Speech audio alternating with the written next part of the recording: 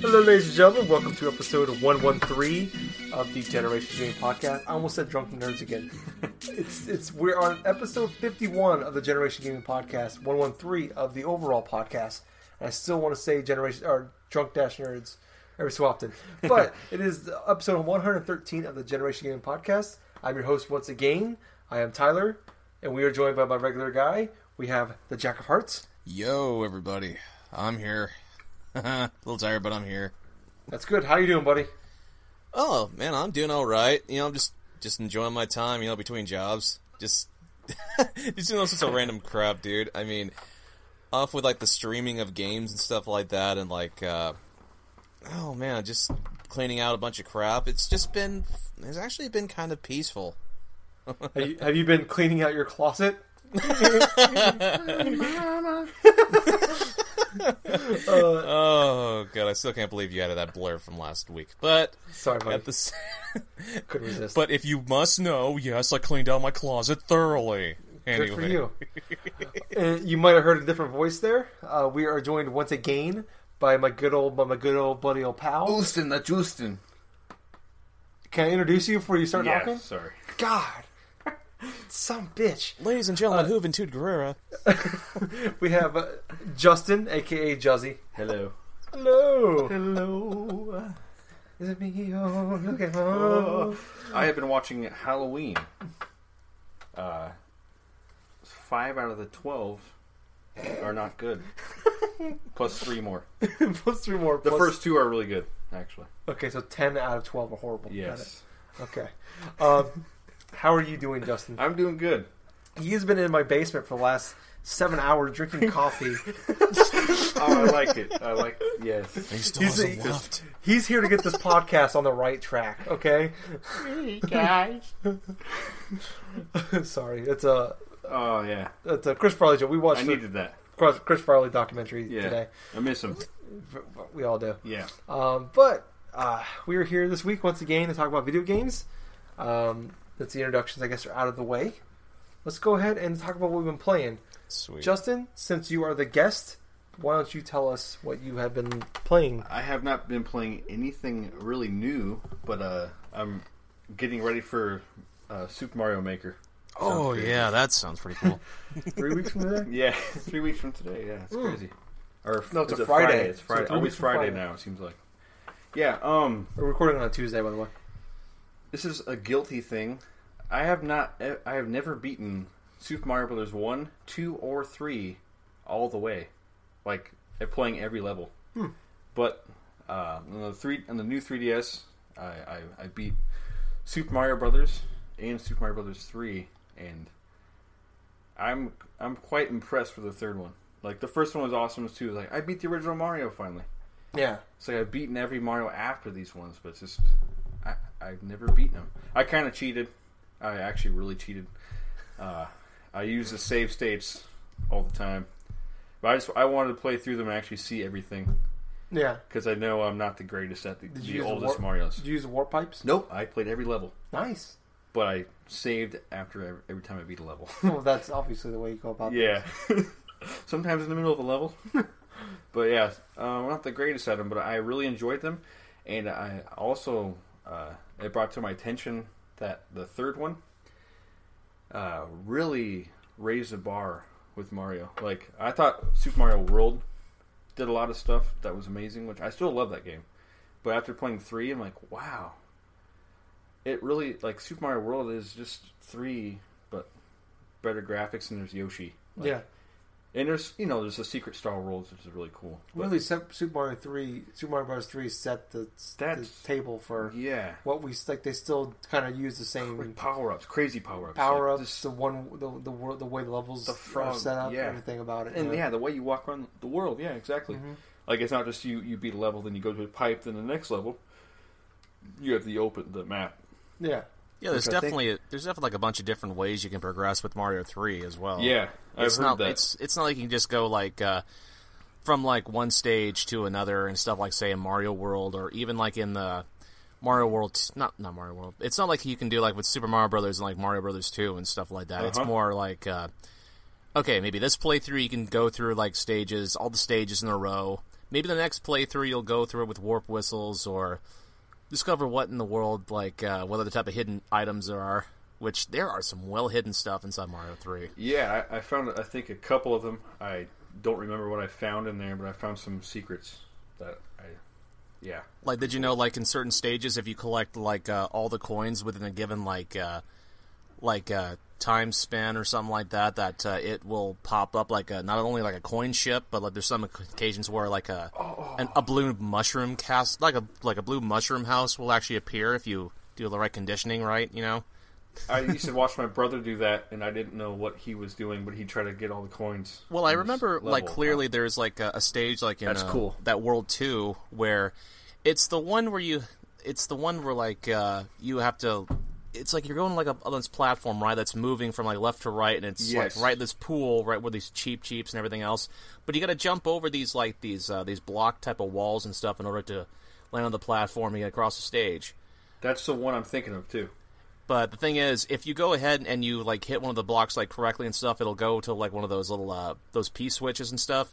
Once you hit that, you got to collect all those coins that are like up above. You can't like. You can't hit or destroy any of those blocks or else it's going to mess it up. But once you do that and you collect all the coins in that stage and exit, you should like get like a coin ship or something like that. That is cool.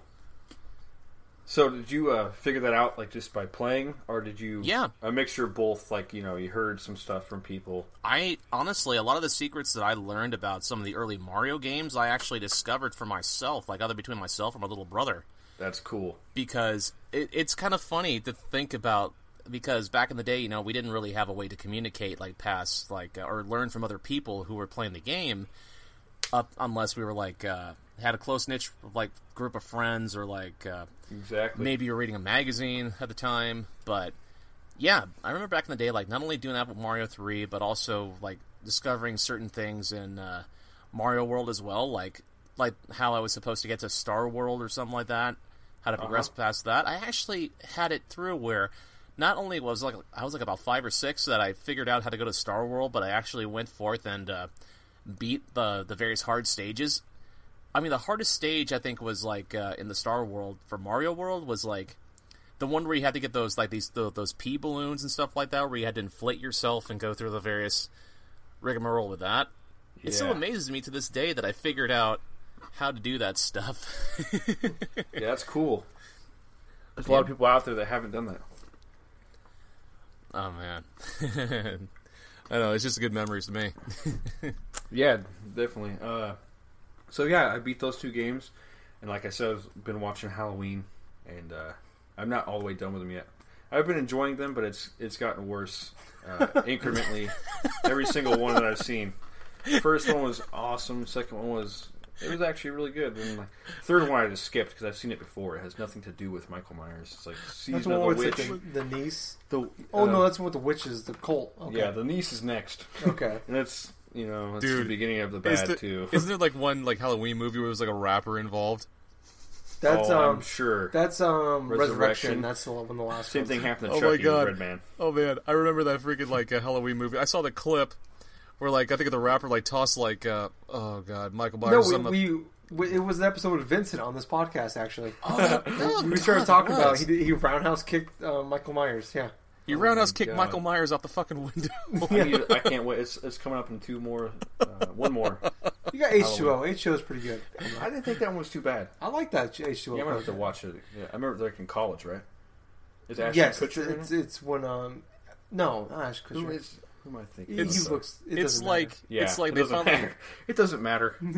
it's like that moment inside the Halloween movies. It's like the pinnacle of like what of like of like the the directors and everything of themselves. Like, okay, fuck this. We're just gonna do anything that we want in this franchise. And it's It like was, you really feel it after It's the Busta second one. Rhymes. He's in Resurrection. it was Buster Rhymes. That's Oh. right. Yeah. That is who it was. I heard of. Yeah, it's not a great movie, but it's entertaining. It's not horrible. It's just entertaining. Okay. I It's guess, just 'cause- it's kind of funny. I thought Halloween 4 was not even entertaining to me. I don't know if it's that's my one. age That's now. one with the girl. It's the first one with the girl. The second one, the one. Is there 2 movies with the girl? 5. Yep. The girl. Oh my god, those movies are horrible. It's the beginning of the bad to me. But I'm excited to see H2O. I haven't seen it since it came out. Yeah. A long while I ago. watched H2 a few years ago. So really good. Cool. No, we're almost Halloween, man. Like, Yeah, I've seen I'm Halloween getting stuff excited. at the store. You know, I'm Oktoberfest is out. actually Oktoberfest kind is of out. excited for that too. You know, it's like that time of the year and stuff where it's like, I love that time of the year. dude, I feel like more so than ever, like especially over the past couple months where it's been like sort of like hot and stuff. I'm ready for the fall. Yeah, I know. You always want what is. I always want the fall to come here until like November. Then I'm ready for spring and summer. Yeah. I'm always ready for the next season, I guess. Except winter. Winter sucks. No. Yeah, that's. I'm with you. Like October is like like when I was a kid, favorite time of the year to watch television because it was like constantly horror movies on cool stuff. and Yep. like ghost hunter show. I used to love ghost hunter shows. Yeah. Watch all that. I Yeah. addicted to the television like right around Dude, Halloween. that does sound like freaking awesome. Like during like the Thrilling. fall, just watching the Ghost Hunter like type of shows, and maybe like watching like the UFO files. Sometimes I like to watch the Hangar 1 stuff on History Channel, but Yeah. that's just the thing, I love UFO stuff too. dude. It's always so fun, like imaginative too, because it's like eyewitness accounts. You don't know whether they're real or not, but at the same Yeah. time, it's totally just entertaining just to watch them because of the what if scenarios. Yeah. No, I used to watch Shining every year, like Oh, the week of God. Halloween. Dude, I have never watched The Shining. Oh, dude, that. I don't want to put it like. I don't want to shatter your dreams when you watch it, but it's like. That's my favorite. It's one of the greatest If I had to movies pick of all time. one crazy psychological thriller, it'd have to be The Shining. Like The only thing I know about that movie is with Jack Awesome. Nicholas or something like that. Nicholson, Nicholson, sorry, I confused him with the fucking golfer for some reason. golfer. I used to do the same thing. the tea guy. But yeah, that scene where Jack Nicholson's just like popping about the door and stuff like that with a Here's axe. Johnny. Here's homie. No, God. it's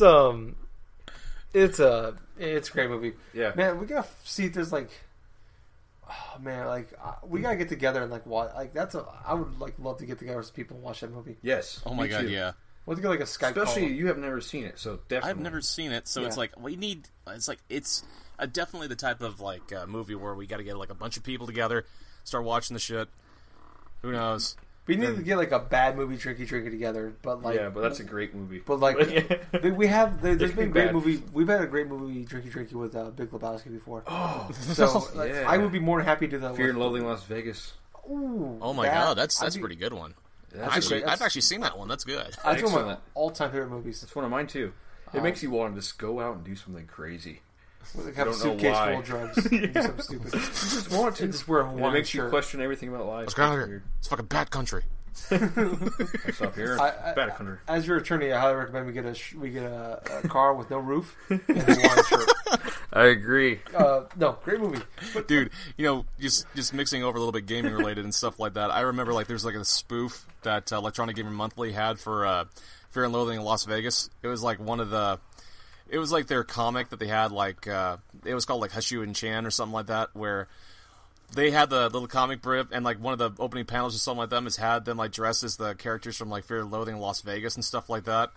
It's just so fucking hilarious. Oh, man, there's a really cool shirt I saw on Facebook, and it's actually like a Mario one. Oh, really? Yep. So it's Fear and Loathing in Las Vegas, and it's like Whoa. he opens it's with the suitcase, but it's got like mushrooms and like just stars in it and stuff like that. It's pretty funny. That's awesome. No, let's get back on track. Yeah, thank you. 'cause Let's talk about- yeah, go ahead. God, Justin, stop having good times. So, Jack, Yeah. my friend, Yep. what have you been playing since in the 3 days I haven't talked to you. Honestly, I've been playing a lot. I 100% completed Banjo-Kazooie on Xbox Live Arcade from Rare Replay stuff. I tried a little experiment with the thing, too, because I wanted to try the streaming features for both the Xbox One and the PS4, because I wanted to see if people would actually go forth and watch what I've been doing. Well, there was some issues I had with the Xbox One. Well, other than, not very many people watching the stream for Banjo-Kazooie, I kept having lag issues. It kept telling me that my feed was lagging on Twitch, which it was kind of weird, though, because I had it on the recommended settings for everything, and it's it would just periodically just go and start lagging when I was playing the game, the actual feed itself. But other than that, though, I went through, like I said, I got through everything with the game. It was just kind of funny, because I went through every single game. I maybe a few times looked at the Banjo-Kazooie, wiki that was online, because I kept forgetting, a couple of, honeycombs here and there. But I think the longest that I spent on a single world was, it's between, Freezy Peak or Click Clock Woods. It's Click Clock Woods, I kid you not, I spent about an hour and a half on that fucking last world, because I kept on forgetting which puzzle pieces, were from where, right? And I had to try to transverse collect all the music notes through all the 4 seasons that they got, because it's structured springtime, fall, winter, summer, all this other, all the 4 seasons. You got each, various puzzle pieces, in, all the various, seasons. And, oh my gosh, it was just getting kind of, frustrating, too, because I would go into, one season, try to collect this, and try to search maybe, for a good solid, 10 minutes to see what else I forgot. And then it got down to where I was collecting the last 2 puzzle pieces for that, and, I actually went through, I looked at the wiki again, and I figured that the freaking yellow Jingjo that I was supposed to collect, it was right in the summer, right the left-hand side where I did not explore. The one area you didn't check. The one area I didn't check in the summer. But yeah, other than that, went through, I beat Gruntilda, which is still one of my favorite things to do, because, for one, I would play the game so nonstop as a kid. I hated that boss battle because, well, a couple of reasons. Why? Because when you're going through that final section where you have to, fire eggs inside the statue to summon the Jingjo-minator, or whatever the hell it's called, you have to fill all 5 spots with, Kazooie's eggs and stuff like that. So you gotta do, about 3 to 5 times. And as you're doing that, she's, firing all these stupid fireball shots, which I figured out that every fireball that she would fire, it would go a certain direction, so I would purposely misdirect her shots and stuff, until finally, when she goes to do that power-up shot, I would shoot a couple eggs inside, the various, spots, then I would go into invincible mode with the golden feathers in order to block that one big old charge shot. But, let's see. I think all in all, I spent, about 9 hours in total beating Banjo-Kazooie. I think that was my fastest time, to tell you the honest truth. Everything. Yeah. Completed everything in 9 hours. I don't remember how long it takes to beat Super Mario 64. I'm just curious as to how long these games... I know you gotta go in and out of the painting with Super Mario 64. I 100% beat that a couple of years ago in, about 5 hours, give or take. Oh, wow. Oh, that's the thing. Mario 64 is one of my favorite games, and I've went through that at least a couple. I did not know you could beat it that fast. Yeah, you can, especially if you know what you're doing. Yeah. I know that once you get a star, you got to exit the stage, because that's how the game's designed. Mm-hmm. But the thing is, I would not go into another world unless I could not get a specific star in that one course. So I would spend about maybe a half an hour, sometimes an hour or so, in each various world. Yeah. But I just did that one night just to see exactly what would happen. If can I beat Super Mario 64 in one sitting? And I did that for the Wii version of it. I sat on that same spot. I spent a night just doing that shit. It was just awesome. Wow. That's cool. Going back to that game. Yeah. Sorry. Oh, that's no problem. I mean, I love talking about these games. But another game which I tried playing a little bit more of was Resident Evil, the original one, since I did I did buy that, and I did like stream like a little bit of it. Which the original one is in Yep. the PlayStation one or the GameCube one? No. It's the one on PSN right now, so that's the remake of the GameCube port. The remastered remake. Yes. Okay, awesome. The remastered. All right, cool. Well, I know what he's talking about, the remastered remake. Because that one, I played both of them and beat them, the original PS1 and the GameCube one, and they're both good. But I prefer the GameCube one, but only because I can understand why exactly, because I've tried playing the PlayStation one, and I cannot, for the life of me, just go forth and play that game Best game ever. more than a couple hours, because it's like, I can't get used to the tank controls. Yeah. You know what's weird? I know you guys don't like that. That's I love that. Like, this will never happen, probably. But if they ran a new Resident Evil, I'd want the controls like that. Oh. I understand why people don't like it. I know. If Resident Evil 2 comes out with the tank controls, I'm not going to buy it. They can make it look so good, though, with the... I don't care. I know. The static images. There's 1,000 games that look really pretty, but they have bad controls. But you know what? What I really like about... I like the cinematic Yeah. things about it. Like, you don't know what's... There's a camera pointing at your feet and your face, and you're running at it. And you don't know what's right here. Like, I exactly. understand. It kind of sucks, like, moving around like that. Especially if you're not used to it, but it makes it a scarier game. It kind of does to a certain To me. extent, because I understand where you're coming from, Justin. I mean, with the control style and also like the not being too familiar how you can get a shoot or how you get a point, it makes you think twice about what you're going to do control-wise with it.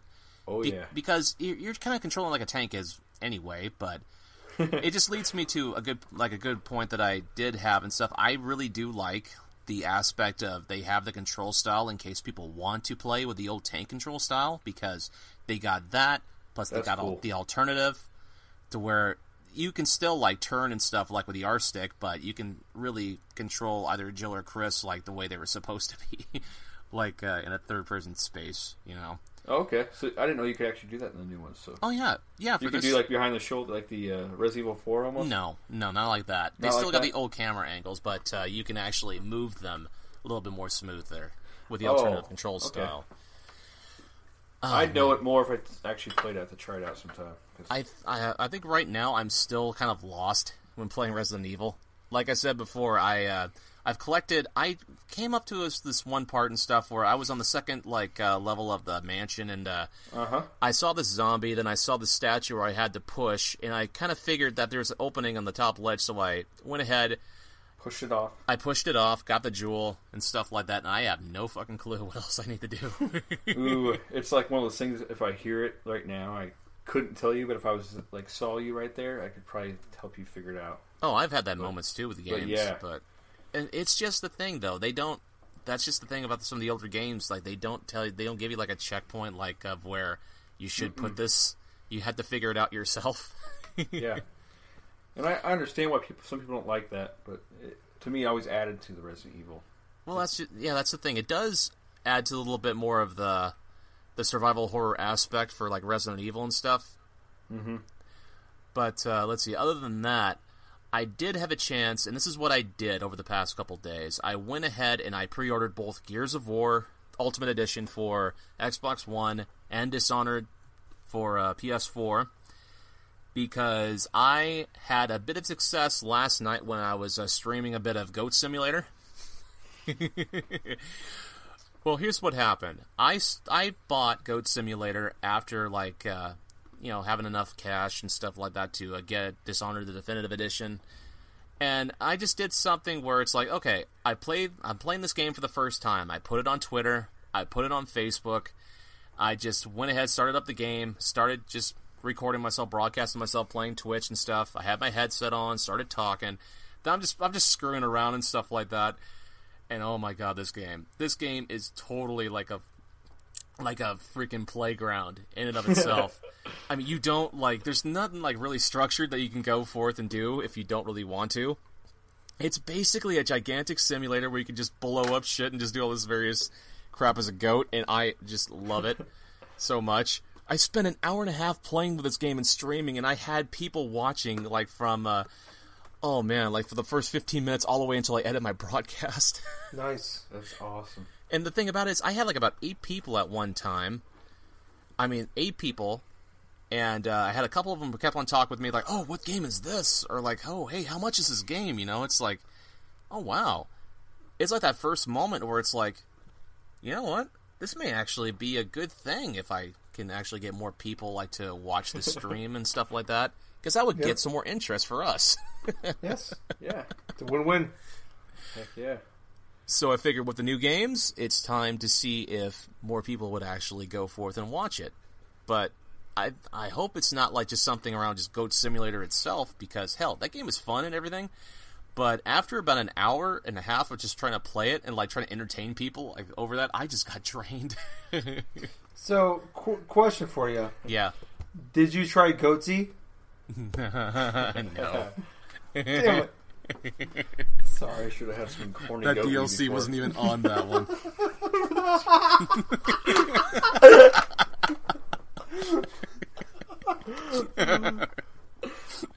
Oh, but there is some fun.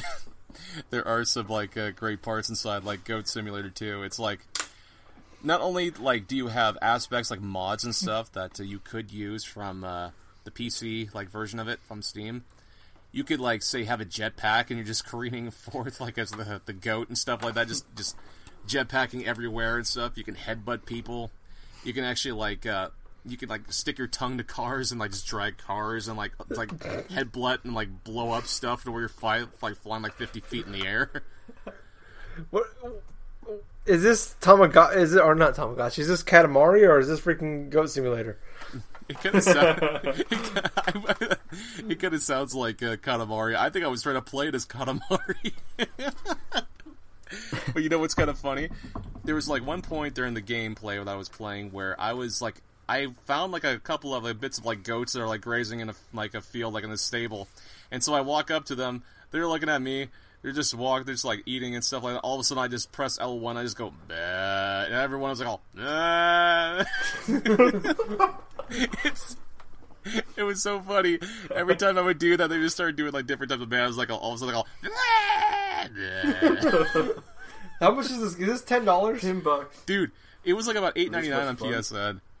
It's stupid fun, and I love it. I might have to get it. I think I will too. Yeah, dude. I almost did the other day. There's actually like a part where you can actually make like a couple sacrifices to turn into a demonic goat. Where you got to get like a pile of like 5 people, I think it is, and put them on this like pentagram type of shit. And like if you make those sacrifices and stuff, which I found it was kind of like hard to do so because people kept on like coming up and like just running away screaming, and they couldn't like find them after that. But oh my god, there's just so many stupid stuff. I mean, every time you climb ladders, the damn goat's head just starts glitching out to where it looks like he's just like having like a convulsive seizure every time he climbs up a ladder. That's what like, I saw when I was watching. That's awesome. But yes, that's basically what I've been playing. Okay, that sounds awesome. I might actually buy that game. Yeah. Now. So for me, I guess I talked about it last week on our podcast that I played the first hour or so of Everybody's Gone to the Rapture. Yep. I went ahead and I played it quite a bit more this past weekend, and I actually finished it. Oh, there you go. I was surprised.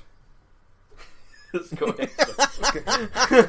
So I like I said, I finished it. It's man, it's not very good. Really? At all. It is extremely boring. So this walking simulator stuff, I've heard, like we talked a little bit, like Gone Home has got really good reviews.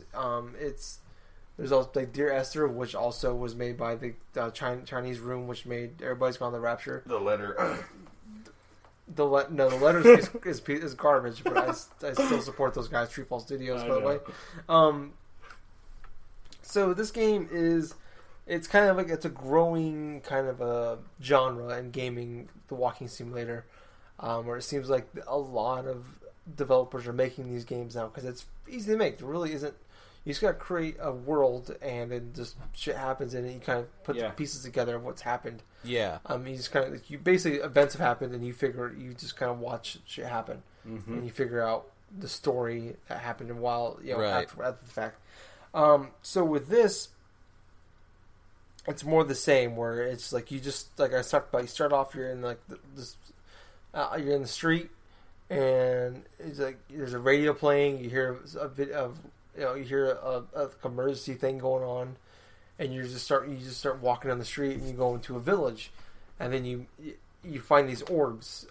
Yeah. And each section like has their own orbs, and each orb is a kind of a main character of the game. There's there's Jeremy, there's Lizzie, there's Mary, Kate I believe is one. I think there's 5. Frank is another one. Spirit almost.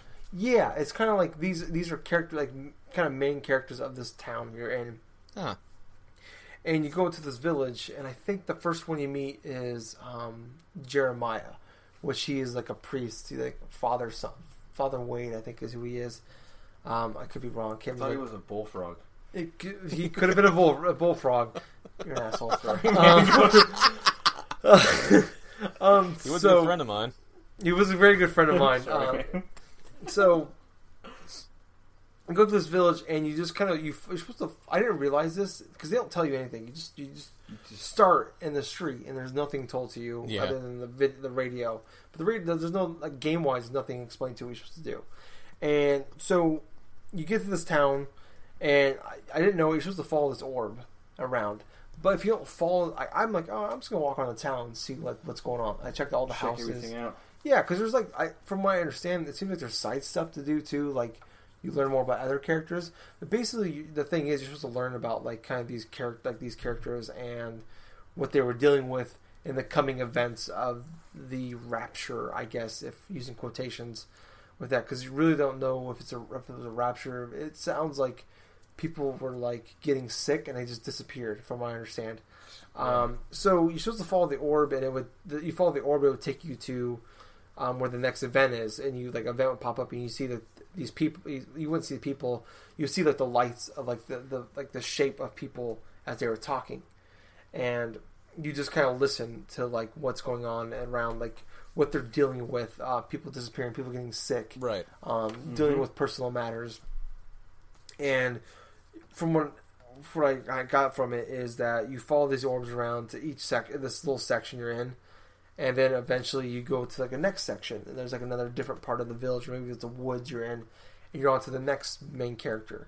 So like there's like I think Jeremy you play as, and you follow his story, and then you meet Mary, who is like the mom of one of the main characters of the game, and you kind of deal with her and see her side of it. Basically, each section you're in deals with a side of their story, but it's all kind of runs concurrently. Each section does, but it's just kind of dealing with like their point of view of each one, right, as it's going on. And I think it took me about 4 or 5 hours to finish this game. But from what I understand, is if you don't follow the orb exactly, that you'll miss sections of a story. And then if you miss certain sections, certain other areas won't happen. Oh, really? So if you do it out of so you have to. Yeah. So I didn't. I mean, you have to do it in order. It seems like almost you have to like. It's almost like you're or on. At least you got to find everyone in a certain area before you go on to the next. Yeah. So from what I understand, I could be wrong. Yeah. If you just walk down the road, you just skip everything and go to the end. Yeah. So you can literally, but if you just walk from the beginning to the end and skipped everything, you could probably finish the game about an hour, but you will get nothing story wise. Okay. I saw quite a bit of story. Like I said, it took me 4 or 5 hours to finish this game. I'm assuming I missed a lot of story stuff. Yeah. Because I have no idea what happened. I have no like. I got to the ending, and it was over. It was just like. Well, that was disappointing. I have no idea if I don't know if I need to go. I want to go online and read about it. It sounds like what happened to me with Mortal Kombat X. It kind of sounds like what happened to me when I was playing Castlevania Symphony of the Night for the first time. No, it's just like literally like I missed like it's just like it was over. I missed holes like everybody like the main characters you deal with. They're all not very good people. Like there's people are cheating. Like, there's affairs going on. Oh, like, it's like like everybody in like the It's not these town. magical spirits. It's real people. These are real people, but it's just like you're seeing like kind of like what happened to them before Yeah. like while this event's going on. You're seeing So all like, these people are just randomly disappearing. strange things. People are getting sick, and then like people are trying to figure out what's going on. And it's basically you're just kind of watching the events after it's all unfolded. Yeah. So it's just like the people that you like the stories that I've got out of it. Like everybody there is horrible. Like they're all bad people. Like they're all like they're like people are cheating on their spouses.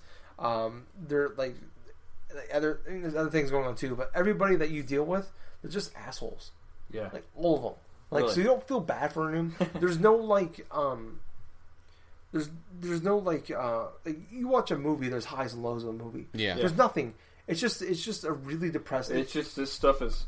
It's just a flat line. This was a life that you came to, and that's it. Yeah, it's just like you're dealing with like you're watching the stories unfold, and you're supposed to like you're supposed to solve this. I don't know what the point of the game was. Like I don't know if I missed a bunch of stuff. Like I feel like you have to play this game in order. Like I want to go and like read some articles or watch a YouTube video on this and figure out what happened. Yeah. Because I'm wondering is like if I seen everything where like I feel something for these people. Yeah. And their highs and lows. Or is it just a constant depressing fucking video game? And that's what you're supposed to get out of it. That's Yeah. what they wanted you to have. Yeah, there's like because I have no connection to these people Yeah. because obviously they're already dead, pretty much. Because I mean, they're not really a spoiler. Like these people are gone. You get there and there's no one there. Yeah, the rapture's essentially already happened, if you call it a rapture. Yeah. I don't know what it was, a disease or what happened, but it's just like the game literally ended. It was just like I got to the end and then like the credits happened. I'm like, that was it. That was the game. Like I don't know what happened. And a big complaint wise, like I've heard good. This is my first kind of. I thought about last week. I'm a sucker for these kind of like unique experience in video games. Me too. And I've heard You helped me get onto these. Yeah, and like I've heard really good things about Dear Esther and Gone Home, and some of these other walking simulators. Ether 1.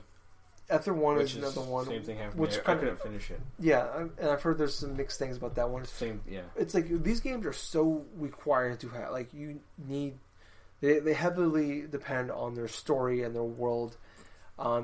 So like these games need to have a unique, really good characters and a story to kind of hook you. Yeah. Or at least be in a. It's got to be intriguing to just walk around someplace. Yes. So with this game, it's 5 or 6 hours long. Mm-hmm. Most good walking simulators, like Gone Home, is like 2 hours at most, from what I understand. Dear Esther is only a few hours. Journey's 2 hours, but like we talked about last week, There's even more to it. There's like some, there's other games. There's like other games, say like Proteus and stuff. That's sort of similar to like that walking exploration thing, where it's like it's about a few hours long. Yeah. So most of these games are pretty short. Like Journey is like you're every 10 minutes you're somewhere else. Yep. Like they put you in a different area. Yeah. There's light platforming elements to it. Yeah. With the positives of Everybody's Gone to the Rapture is it looks gorgeous. It sounds, the music is fantastic. Music's I was great, watching a bunch of videos I talked about before this I heard thing came there's out. like piano and stuff. They actually have a full Cool. orchestra for this. Okay. They got a whole orchestra for this game. And I was watching. I talked about before the game came out. Like I bought it, but I had no idea what this game was. But all the videos I saw, they talk a lot about the visuals and the sound of this game. And from those things, it looks and sounds very, very nice. But the gameplay itself is just the game itself is not very fun. It's it wasn't up to speed with the music. that and I like the walking is awful. It's super. It's a really big. It's a really good sized map. Like, and from what I understand is that if you want to see everything, you got to do a lot of backtracking. Like you got to go that back doesn't and forth. sound fun And at it's all. not fun if you can't travel in a nice manner. Yeah, I mean there's shortcuts, but Yeah. it's still like it like if you go somewhere and like, oh, what's going on with this house? Because there's a lot of like houses and areas you can go walk to, but there's nothing there, or like you can't get inside the building, like it's just a locked door. Yeah. So it's just like the backtracking is awful. So you don't want to backtrack. Sounds like more of a restraint than. Yeah, like it's like the game wants like you requires you to see everything. You got to go back a track between this world, but it makes it more of a chore to do it. Yeah. And like I read about like if you hold the R2 button down for a few seconds, 8 seconds later it starts going faster. I watched it, and it didn't look like it goes any there is faster no to me. difference. I honestly, can't tell. so there's very. It's like you might go a 3 little. frames per second faster. Yes. So like literally, it's a. If there is a difference, it's very minute. You don't notice it. Yeah. And I'm almost wondering if there's a frame rate problem, because like I noticed like when like the game could be. will switch night and day when you go to like certain events, and people are talking, it might be at nighttime, so they'll switch to night, and they'll switch back. Oh. And you see the shadows, and it's like it's Still stutters. lagging. Yeah, like it's stuttering. So I don't know if that's Okay. part of the effects, or if it's a frame rate issue. But Interesting. as far as the game goes, it's $20. It's not worth $20. I would say 10. I don't know if it's worth 10, 5. maybe 5. 5, yeah, 5, yeah. It's I'll 5. wait until it goes free on PSN. Or PSN, if it's free, even yeah. But it's like I said, it sounds and looks very nice, but everything else about it is just not very fun. I like I said, I want to go back and like if I could find some on YouTube or online, I want to read about it and like kind of figure out what I missed, because I'm probably missed quite a bit of the game. Like you can, like I said, you can just walk through the whole entire world, skip pretty much all the story, and finish the game. So I don't know what else. You know, I saw quite a bit of the story stuff. I don't know what else I missed. Yeah, it's just it was one of my most look forward to games this year, at least in the last few months. When I started like around E3, I think that's when I started really hearing about this game quite a bit. And I'm pretty bummed to find out this game is just not very good. Okay, well let's go ahead because we actually have a few topics this week to talk about. Okay. Let's talk about some of the news that's going on this week. First up, Super Mario Maker, the creation tool. Some news has come out over the last few days about it, saying that in order to unlock everything in the game, you're going to need to play for at least 5 minutes a day for 9 days. Yes. What? Yeah. Surprised you don't know. Yeah. What do you think about this? So initially when I read about it, when this article first came out, I thought it was kind of ridiculous. I think it's really dumb because there is a lot of I think Little Big Planet's kind of the same, where you get to play through the main story. Yeah. I use quotations on the story to unlock all the side stuff, and then also if you want to, you can buy DLC to add more creations, which is kind of shitty to me. Yeah. But I'm not a big fan of this, really. I think You're not? This is a game built on. It's called Super Mario Maker. It's built around making your own levels and to require people to play the game for a week and a half before they can actually unlock everything right off the bat. Because I know of a lot of people, like when there's creation elements added to a game, they won't even play the game. They love just creating stuff. Yeah. And to prevent people from giving their full potential, like when you have some really creative people out there make some really cool stuff, Yeah. to kind of force them to do to play the game or do other things, I think is kind of I'm not a big fan of it. I see your point of view. The way I looked at it when I first heard it, like the first thing, I'm like, oh, I heard that. I was like, to me, it's like their way of you being in a level. Like I understand, like I think you should have the choice maybe to go and do it if you want to. Yeah. But it's like, okay, most people like you're gonna have all this stuff at the beginning. You got these ideas for levels in your head, and you're gonna want to, especially if you haven't made a level before, like me. Like I wouldn't mind having it all there. Like it wouldn't bother me because I'm the type of person that can like sort through it and like, oh, okay, I know how to work with this stuff, whatever. But for some, I understand. It kind of makes it more of a game. Like I get that point. I understand both sides of it. Like I like both sides of it. Like, Yeah. It's like kind of fun because you unlock stuff as you go. Like you get Right. really good with these little chunks of the game. Then okay, now you're rewarded. Just like when you play a video game, you're rewarded for the next level, the next world. Yeah. It's kind of more of a game with it. There's But- several reasons why they're doing it. I understand. But what's the benefit to me? There Right. really isn't any. It depends on who you are. Yeah, I guess there isn't a benefit. I look at the argument though, well, like why are they doing this? Why? So you don't sell it in a week and a half. But why? Who would? I guess. But the point is though, this game has infinite amount of game content, so there's like no reason if you Yeah. have enough people buy this game. There's no reason to sell this game in a week and a half. So what's 9 days? That's my other argument. Like, I understand like what's.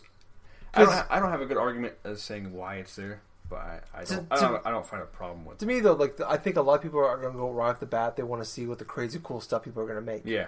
And really, all you're going to do is the first week and a half. Then what the fuck's the point of if going online and seeing what people are going to make? Yeah. Well, yeah. I mean, I could talk forever about like why. Yeah. I think less is more sometimes. I think at the beginning. I think there's a better argument for. I think it's for what's the point than the reasons that's true.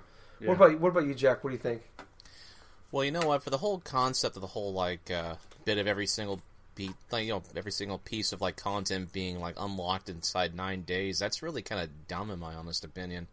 Especially if you want to say marathon the game and unlock everything you can as fast as you can, being forced to wait like about 9 days just seems kind of odd. It's sort of like, in a way, is Nintendo's own personal way, possibly, of like keeping people from trading in the game maybe about a week, maybe like a couple days after they play it. Who knows? But people that don't want to make stuff. It kind of like stifles a little bit of the creativity as well. Because I understand. Yeah. I can understand for some aspect if the original creators, when they were creating Mario levels and stuff, they only had little minimum like tools and stuff to use. Which is true. But for this case and scenario, it's kind of weird because it's like you have like just the set amount of like pieces that you can use at one time, but at the same time you cannot unlock all of the rest of the features because it's like time locked pretty much. Is that what I'm understanding? Yeah. So for say if you can only get like the Stiletto Goomba or something like that, an option possibly like in the 3 days in, then God, what the hell's the point of like even like having the game in and of itself if you can't even like get a lot of the content, like right off the bat unlocking it? Yeah, that seems kind of really stupid. Yeah, pretty much like it does. Like, what's the point of going on to check out the creative levels until September 21st? There's no point until then. But this whole argument is mute because it has been announced that if you go offline on your Wii U, with the clock, you can change the system clock. Oh yeah, and you can just play 5 because you're supposed to play 5 minutes a day for 9 days. So you can do that. So it's been announced that you can go offline and just play for 5 minutes on today. Go to your offline clock, change it to the next day, play 5 minutes there. Right. So really, in an hour, you can unlock everything. Still, going back to what you said, the point of this is, and I kind of misinterpreted. Like, yeah, you're right. Like, what is the point? I don't know what the point is.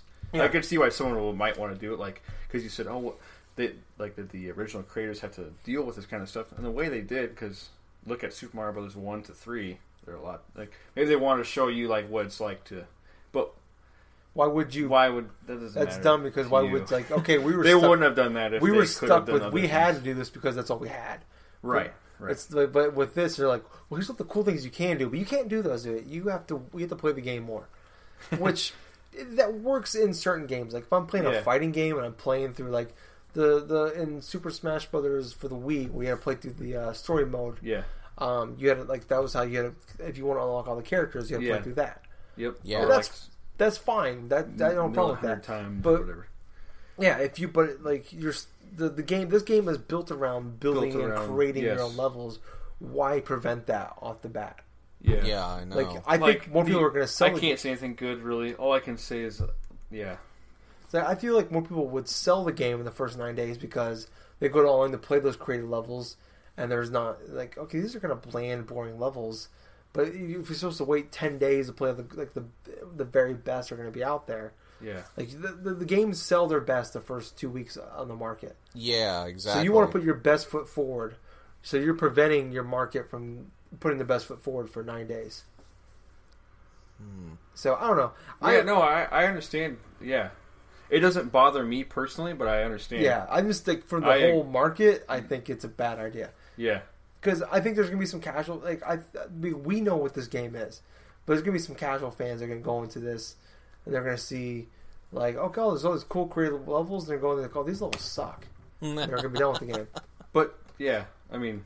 Or I mean, the game's like, oh, these are cool levels, but they could be more. There could be things, yeah. There could be, in 10 days, there could be cooler stuff online, but by then they're moved on to the next thing. Yeah. I mean, So I guess I don't know enough about which ones released first to know, like... That's true. It could be, like, minor Is this stuff. most of the stuff, like, you mainly would have anyways, or is, I Is don't it- know, but either way. Either way, I don't understand why holding I the content understand.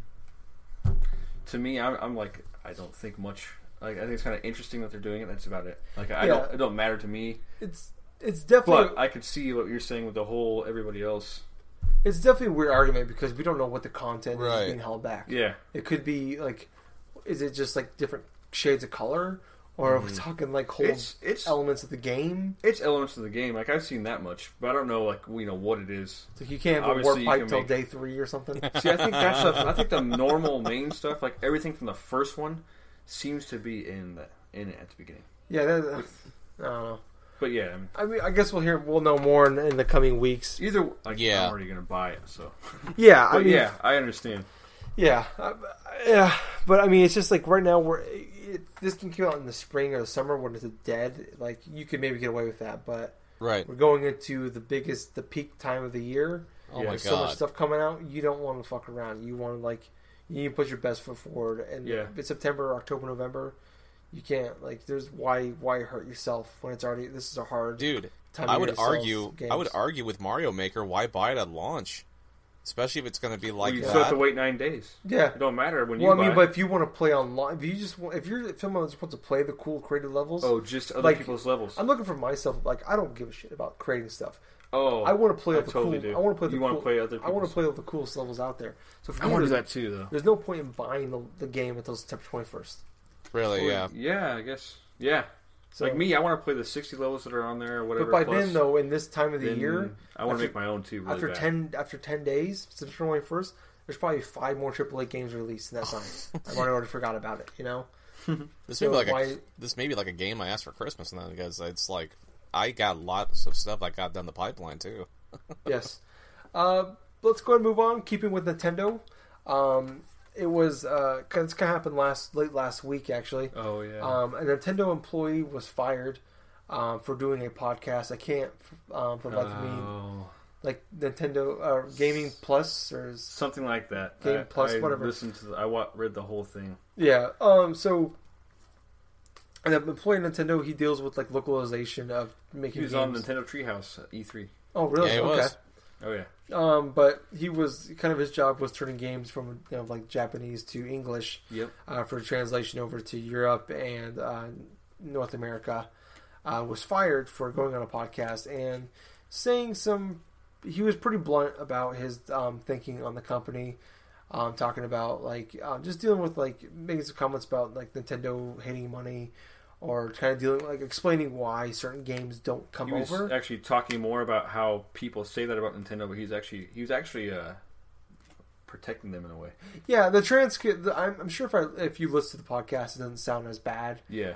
but reading the transcripts of it, it sounds bad. But he kind of talks about going more into detail about the localization part of why it doesn't happen.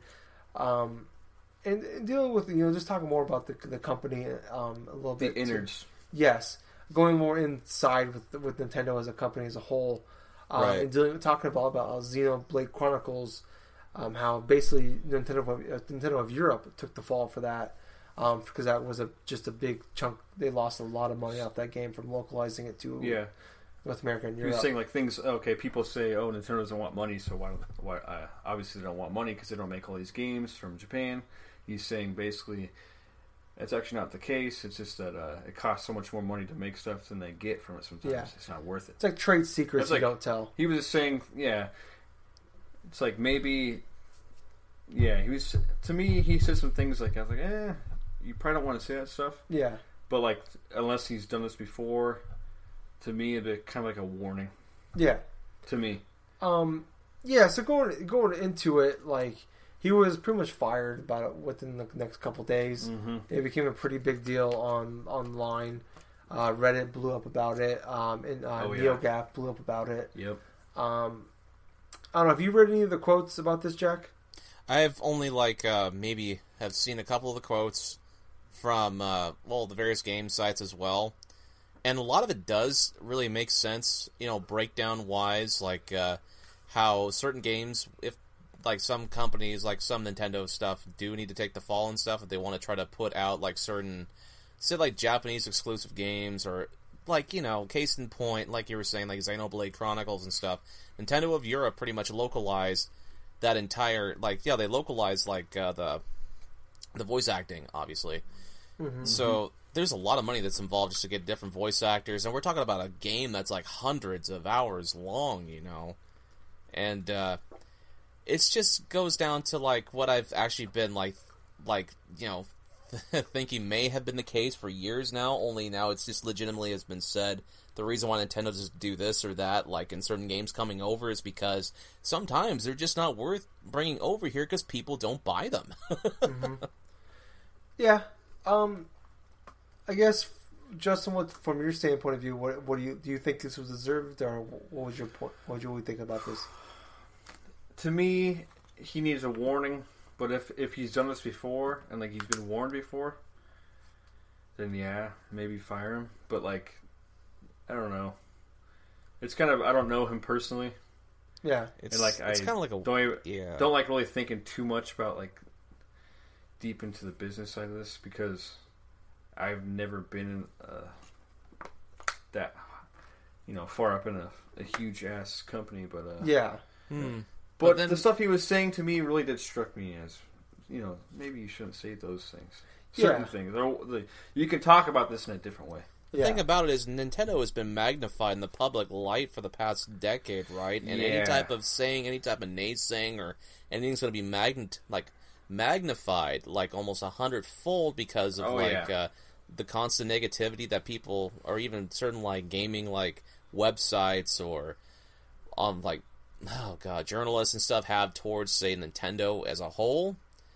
So I can understand why Nintendo wants to try to distance themselves from the actual employee, because even though those things he said probably more than likely are true and stuff like that, it was kind of against, especially if he had to take like some sort of oath when he was signed on, or it was something inside of his legal contract.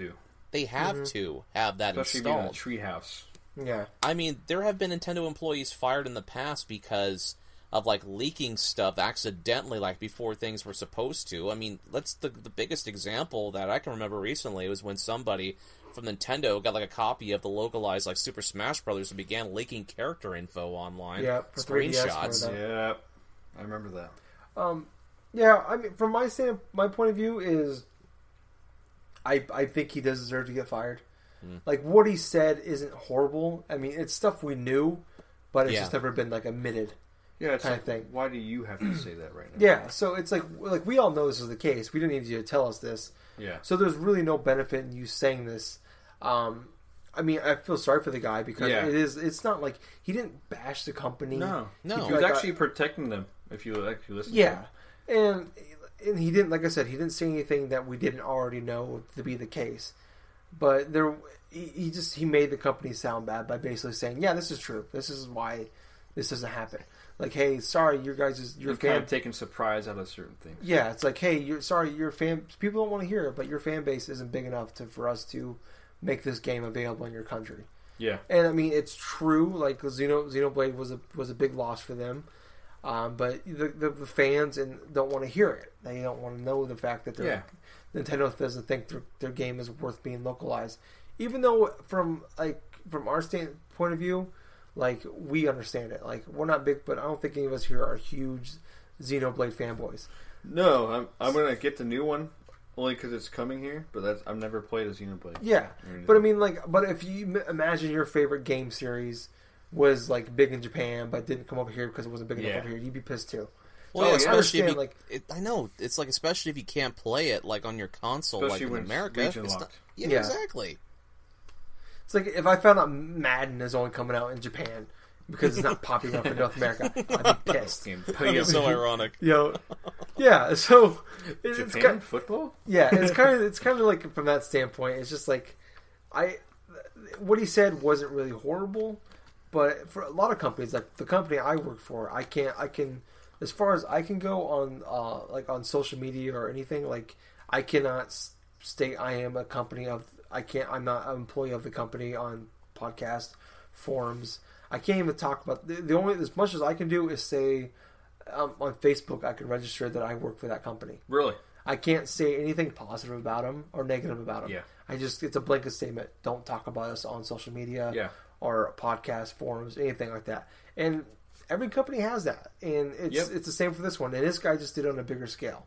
Yeah, He did it on a fairly popular podcast, and it blew up to. I mean, if he did it on just fucking our podcast, Yeah. that it's not a very popular podcast. No one probably even known about it. He guy might sell. I don't know prick. about that. Some guy might, Yeah, but I every mean, little thing, this if it was spreading just it like crazy. But yeah. So the fact that the reason the probably guy got fired is because it became news. It was on GameSpot. It was on IGN. It was on All the major gaming Kotaku. sites. It was on everything. Yeah. So that's the only reason this guy got fired. Really, is just because it became more public than anything. Not so much what he said, because of the fact it was public. Just like Hulk Hogan. Like if he would have said the N word, like he did in private and never came out, only a couple people knew about it. The guy would still be working for WWE, but because of the fact it released to the media, right. he got fired. It's the same thing. Obviously, this is a lot less of a He wasn't hurting anyone personally. He was just all he said was the truth, and it's not really that bad of a truth. But I guess let's go ahead and move on to some non-Nintendo stuff. It was announced this week that Rainbow Six Siege was supposed to be coming out October 13th, has now been delayed to December 1st. That's not too bad. No, it's 7 weeks, I guess, moved delay. oh And at least there's a major release in December. Well, yeah, that's true for the PS4 and Xbox One. There's nothing in December. Oh well, Just Cause comes out. I think like the week after, actually. Cool. So there, and then you got Xenoblade 2. So you got 3 pretty big games. That's pretty rare. yeah. That really we never get anything in December, let alone 3 AAA Might titles. be changing. Last year, I think we may have one major release inside December. I remember Far Cry 3 came out like a week before Christmas, like 3 years ago. last year in December. I don't remember anything in December, honestly. It wasn't Captain Toad, was it? Captain Toad came Which was out like, in December, but that wasn't a AAA title though. Yeah, I guess so. But as far as like this, they think I sell 10 million copies. Yeah. Like Just Cause 3 or Rainbow Six Siege. Multi-platinum. Or multi-platform. Yeah. No, I'm pretty surprised about this. Like this, most companies want to get their big games out there before Thanksgiving, Yeah. before Black Friday, because that's kind of when the peak sales happen. Mm-hmm. December is kind of like a dead month as far as when new games come out. That's not December. January is like a bad time to release new games. Oh yeah. So January probably would be good. yeah, January though from like To a point. but like as far as like entertainment wise goes, like even movies come Yeah. out in January. Most of them don't succeed as far as like if you compare it to other months Yeah. because they got a lot Oh, going yeah. on. People just grabbing something for somebody. Yeah. Christmas, And plus with December, a lot of people have their shopping done. And then like people do buy games, it's overshadowed by the stuff that came out previously. Yeah. It's probably mostly, people that play games too that would buy those. Yeah, you're kind of hurting you're not going to get that casual audience, which is the bulk of your if the bulk of people that buy games is one of the casual people, especially a first-person shooter. Where are you on this one, Jack? What I mean for like major releases for Rainbow Six. As far as this delay, are you upset, disappointed? No, as a matter of fact, I'm kind of glad that it's been delayed for a bit because, for one, there's always been like a common thing, like especially for like the past couple of years of like game makers releasing their games pretty much broke or something right at the launch. So for them to delay the game for about a couple months kind of shows, hey, we want to work out some kinks. We're going to go ahead and we're going to push things forward, which I hope they are doing and not just making the excuse, oh, Call of Duty releases this month. We're going to go ahead and just push it forward anyway. Yeah. That's a fair argument. What about you, Justin? Pretty much what he said. There's nothing wrong, especially it's not that long of a delay. Yeah. If It's not. Yeah, it's we not won't know spring. if it's just a business decision or not, but whatever. I mean, like I said, 7 weeks. Yeah. That's not bad at all. Yeah. And if they're fixing something like you said, then that's great. Yeah, I mean that's a good. I haven't played a Rainbow Six game. I don't know when, but maybe I will sometime. I think the last one I played was like I think the last one I played was like. I think it was like Advanced Warfighter or something like that. Or well, there was the Vegas games. Well, the Vegas games I didn't really play too much of, but that one was Ghost Recon. Awesome. I think it was some. Ghost, that's the one I played last. Ghost it's like Tom Clancy games. Yeah. To me, like if you're looking at from the business standpoint, it's going to hurt, like I said. But from a Ubisoft standpoint, they had to do this. I mean, with Unity last year and Far Cry 4, Far Cry 4 wasn't that bad, but it had some bugs in it. Yeah. But Unity, obviously, Assassin's Creed Unity is pretty much infinite as far as like this game will be talked about for years as kind of like how to not release your game. Like one of the worst AAA titles ever released as far as like bugs go. It was just broken for months. Yeah. So from Ubisoft's standpoint, this is something they had to do. They're better off for the best of the future of the company. It's going to hurt now, but for the future, this is the best thing to do if this game comes out and it's working pretty good. Yeah. Shut up, Bill Trenton. We just talk about Nintendo. No, but let's You're go. Fired. Yeah, he's gonna fire us from the podcast. You guys Fired, didn't talk boy. enough about Nintendo this week. But moving on, They know. there is a sometime soon. We don't know when. It could be out. It could have happened by now, I guess. By the time this podcast comes out, but PS4 is getting update 3.0. Okay. And it will be adding quite a bit of things to it. So, for one, you're going to have the ability to add 10-second videos to Twitter. Oh. You are also going to have a community section, so you'll be able to join communities. I'm not sure how that's going to work. I don't know if it's going to be like the Wii U has with really Miiverse. like the Miiverse. That's what I was thinking. I think it's going to be like that. Yeah, so it sounds like you can be able to join the communities where people have like the same interests Using as you. stickers and messages. Yeah, you can join there, and you can like it's gonna make as far as like meeting new people kind of cool. If you're a big fan More of gaming centric. yeah, Facebook. You may meet your future wife there. that's very true.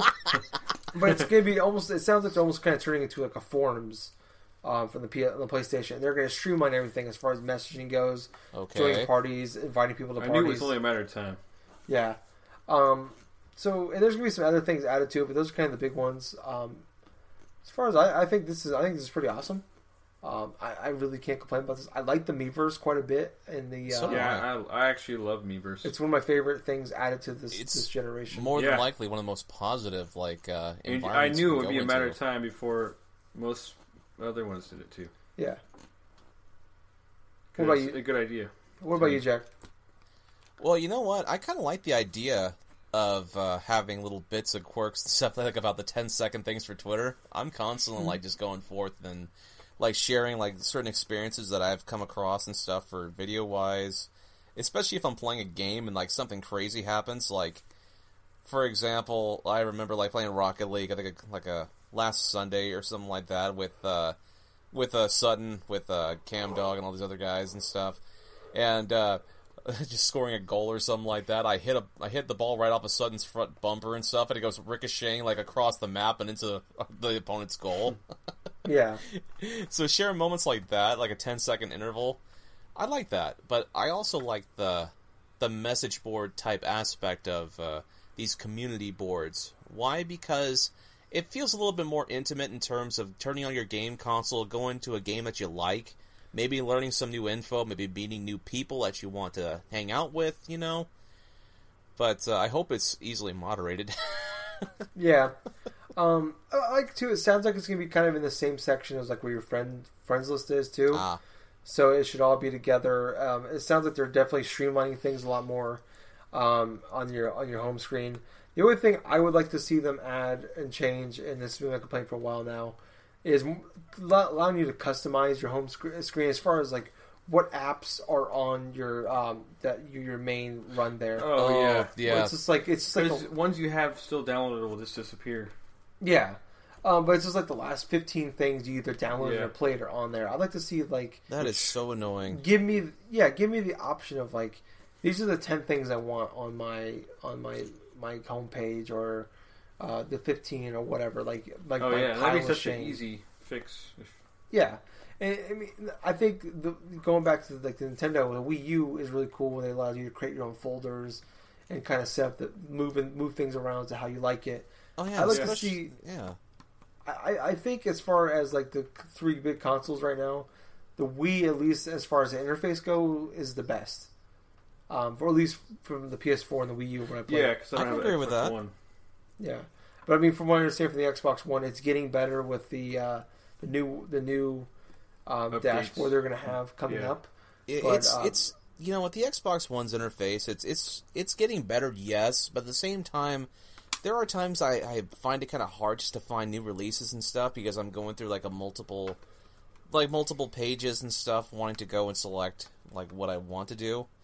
It's not as simple as say going like say on the Wii U's thing where you just go onto the eShop, you try to go through a lot of the various like games, or maybe even on PSN if you're on your PS4, go to the PlayStation Store, and that's just the thing. The Microsoft's interface for their Xbox One doesn't have that legitimate like say button and stuff where you just go right there.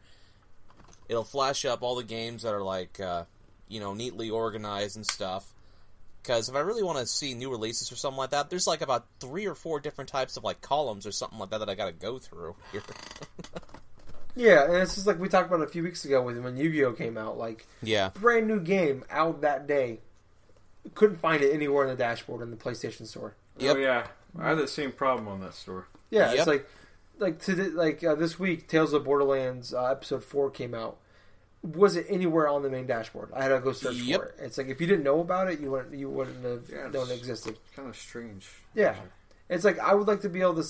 I want to see more even if it's not a fairly popular title, at least acknowledge the fact that it happened. Yeah, exactly. I understand they probably make people pay money to have that little thing on there, but still have some way for options for me to give me options as far as like seeing those things. I like how Nintendo does the updates every week. To have like a little notification of what came out this week. That's true. They give you like a little message on the eShop about this is what released this week. That's always give nice. me that. Like give me like hey. It seems pretty simple. Like even if you got a whole span of a week where like on Nintendo most stuff comes out on Thursday. Yeah. Oh yeah, Nintendo does do that. You can have it once a week. It'd be the same thing. They're the only company. They're like the only company, like on their game console, that actually notifies you and say, "Oh, okay, this is what's released like this," or "Oh, here's a game promotion here. Let's just go ahead and like on the gamepad or something." The gamepad lights up. You press the button. Oh, did you know such and such is out now? It's like better ways of advertising your games and stuff. Yeah, I think Xbox One and PS4 can definitely use. I think we're working on other things, but I'd like to see. These are minor complaints. I think that could be done and would make a huge difference. Yep. But they're not breaking the experience for me as far as that goes. But I think we're pretty much good on topics this week. We're a little over an hour. We're about an hour and 15 minutes in. I guess we can go and move into our conclusion. Okay. Jack, do you have a retro game of the week for us? Yes, I do. And this one ties in largely to Rareware, obviously. I'm going to talk about the original Donkey Kong Country for a minute. So, Donkey Kong Country was one of those weird games that appeared like in the mid-90s. I think it was like in 94, 95 at least. It was one of those type of games at the time where it was visually impressive because it was experimenting with a type of 3D type of visual look that was really unique at the time. I mean, Nintendo in the past experimented with games inside of a chipset called Mode 7 where they could manipulate and have certain viewpoints and certain perspectives of particular games. I mean, games like Pilot Wings used this, F-Zero used it as well. Let's see, Super Castlevania 4, a game developed by Konami, did use elements of that, like especially with the stages with like the scrolling type of stuff. But oh man, I'm almost about to sneeze. Anyway, with Donkey Kong Country, it was just one of those games and stuff where you knew from the get-go when you started up this game, it was just something different in terms of a platformer. I mean, you had Mario, you had to set like colorful environments, but with Donkey Kong, it just seemed like it was. It kind of gave the feeling of like a claymation sort of like a feel. You know, it just felt. It just felt like aesthetically, visually different, but at the same time, it had the familiar type of gameplay as a platformer would have: the jumping, the attacking, the collecting stuff. But what set Donkey Kong Country apart than, say, games that were trying to compete against it, like, say, Vector Man, was, let's see, you have the level designs, which were very much kind of creative. I mean, you were going forth, you were collecting the Kong letters, you were beating a whole bunch of the different enemies and stuff in order to try to find bonus barrels, trying to go forth and use teamwork with, like, one of your friends, Diddy Kong. You would switch between the Kongs in order to go forth and beat different types of bosses. The overall aspect for the Donkey Kong Country game itself was just to collect the hordes of bananas that were stolen from DK by King K. Rool. And how you get there from like different types of like world, which is kind of unique, because for one world you'd be going through a vast like jungle, and you'd have the jungle hijinks, like all these various like various like forest music playing, which I gotta say, I think it was either David Wise or like someone like. It's David Wise. Yeah, it was David Wise, thank you. David Wise, whenever he created like a soundtrack for various games, like even like for games like Donkey Kong Country and even I think Banjo-Kazooie as well, those games, they have really a bit of soul inside of them because they transport you to like that scenery itself. So if you're in a jungle, you're in a jungle. If you're underwater with an aquatic ambience music playing, oh my gosh, that's like one of the best. It's one of those best. So good. It's one of the best music for an underwater world I still can think of to this very day because it just sets the mood. It's like you can play this game. It feels relaxing, and the thing about it is, water worlds, they are like water levels in general. They are not relaxing in the most part. As a matter of fact, it's probably one of the worst gameplay aspects and stuff in terms of like video games in general, exploring underwater areas. But for Donkey Kong Country, it's sort of different because you have not only relaxing, soothing music play in the background. You're taking your time. There's no time limit, and that's a very important thing for those type of games. But I can remember playing bits of Donkey Kong Country back when I was in high school. One of my friends actually let me borrow his copy. I borrowed his copy of Donkey Kong. I allowed him to borrow my copy of Super Mario World, which the battery died, so he wasn't going to have too much fun with that. But yeah, the gameplay itself was very fun. I remember like going through the various games. I have beat K. Rool, but in terms of my first exposure of it was at a Costco, and this is kind of funny. Costco, around that time in the early 90s, they have those Kazaics where they would have the game consoles on display. You would have sometimes the NES, but more than likely you'd have the new consoles at the time. You had the Super Nintendo, you had the Sega Genesis. On one of the display stands, there was Donkey Kong Country playing on repeat, the intro, like, theme to it, plus, like, the video that I could still remember.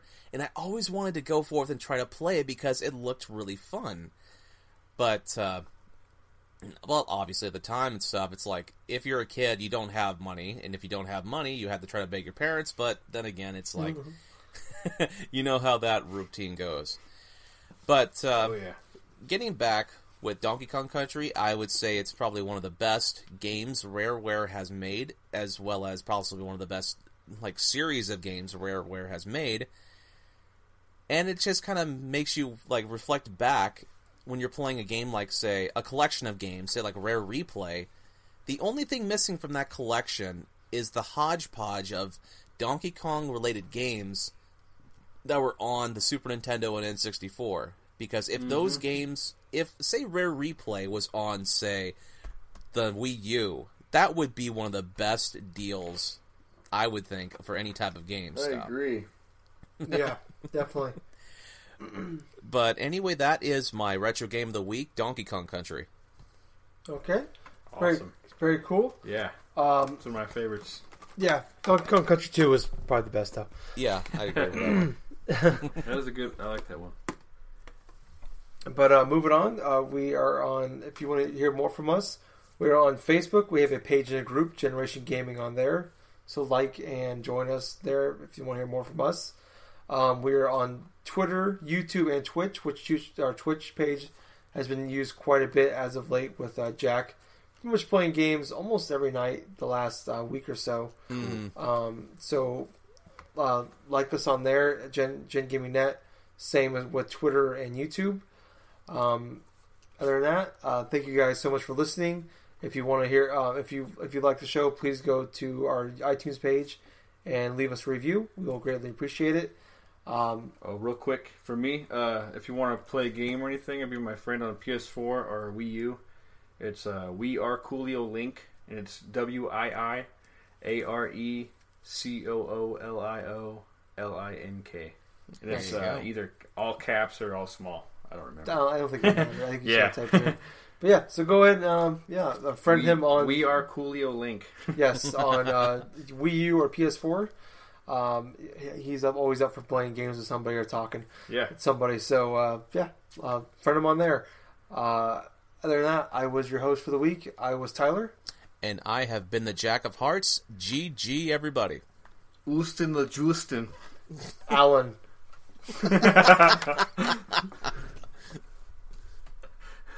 Bye. Goodbye. Say goodbye. We got a brand new collaboration here.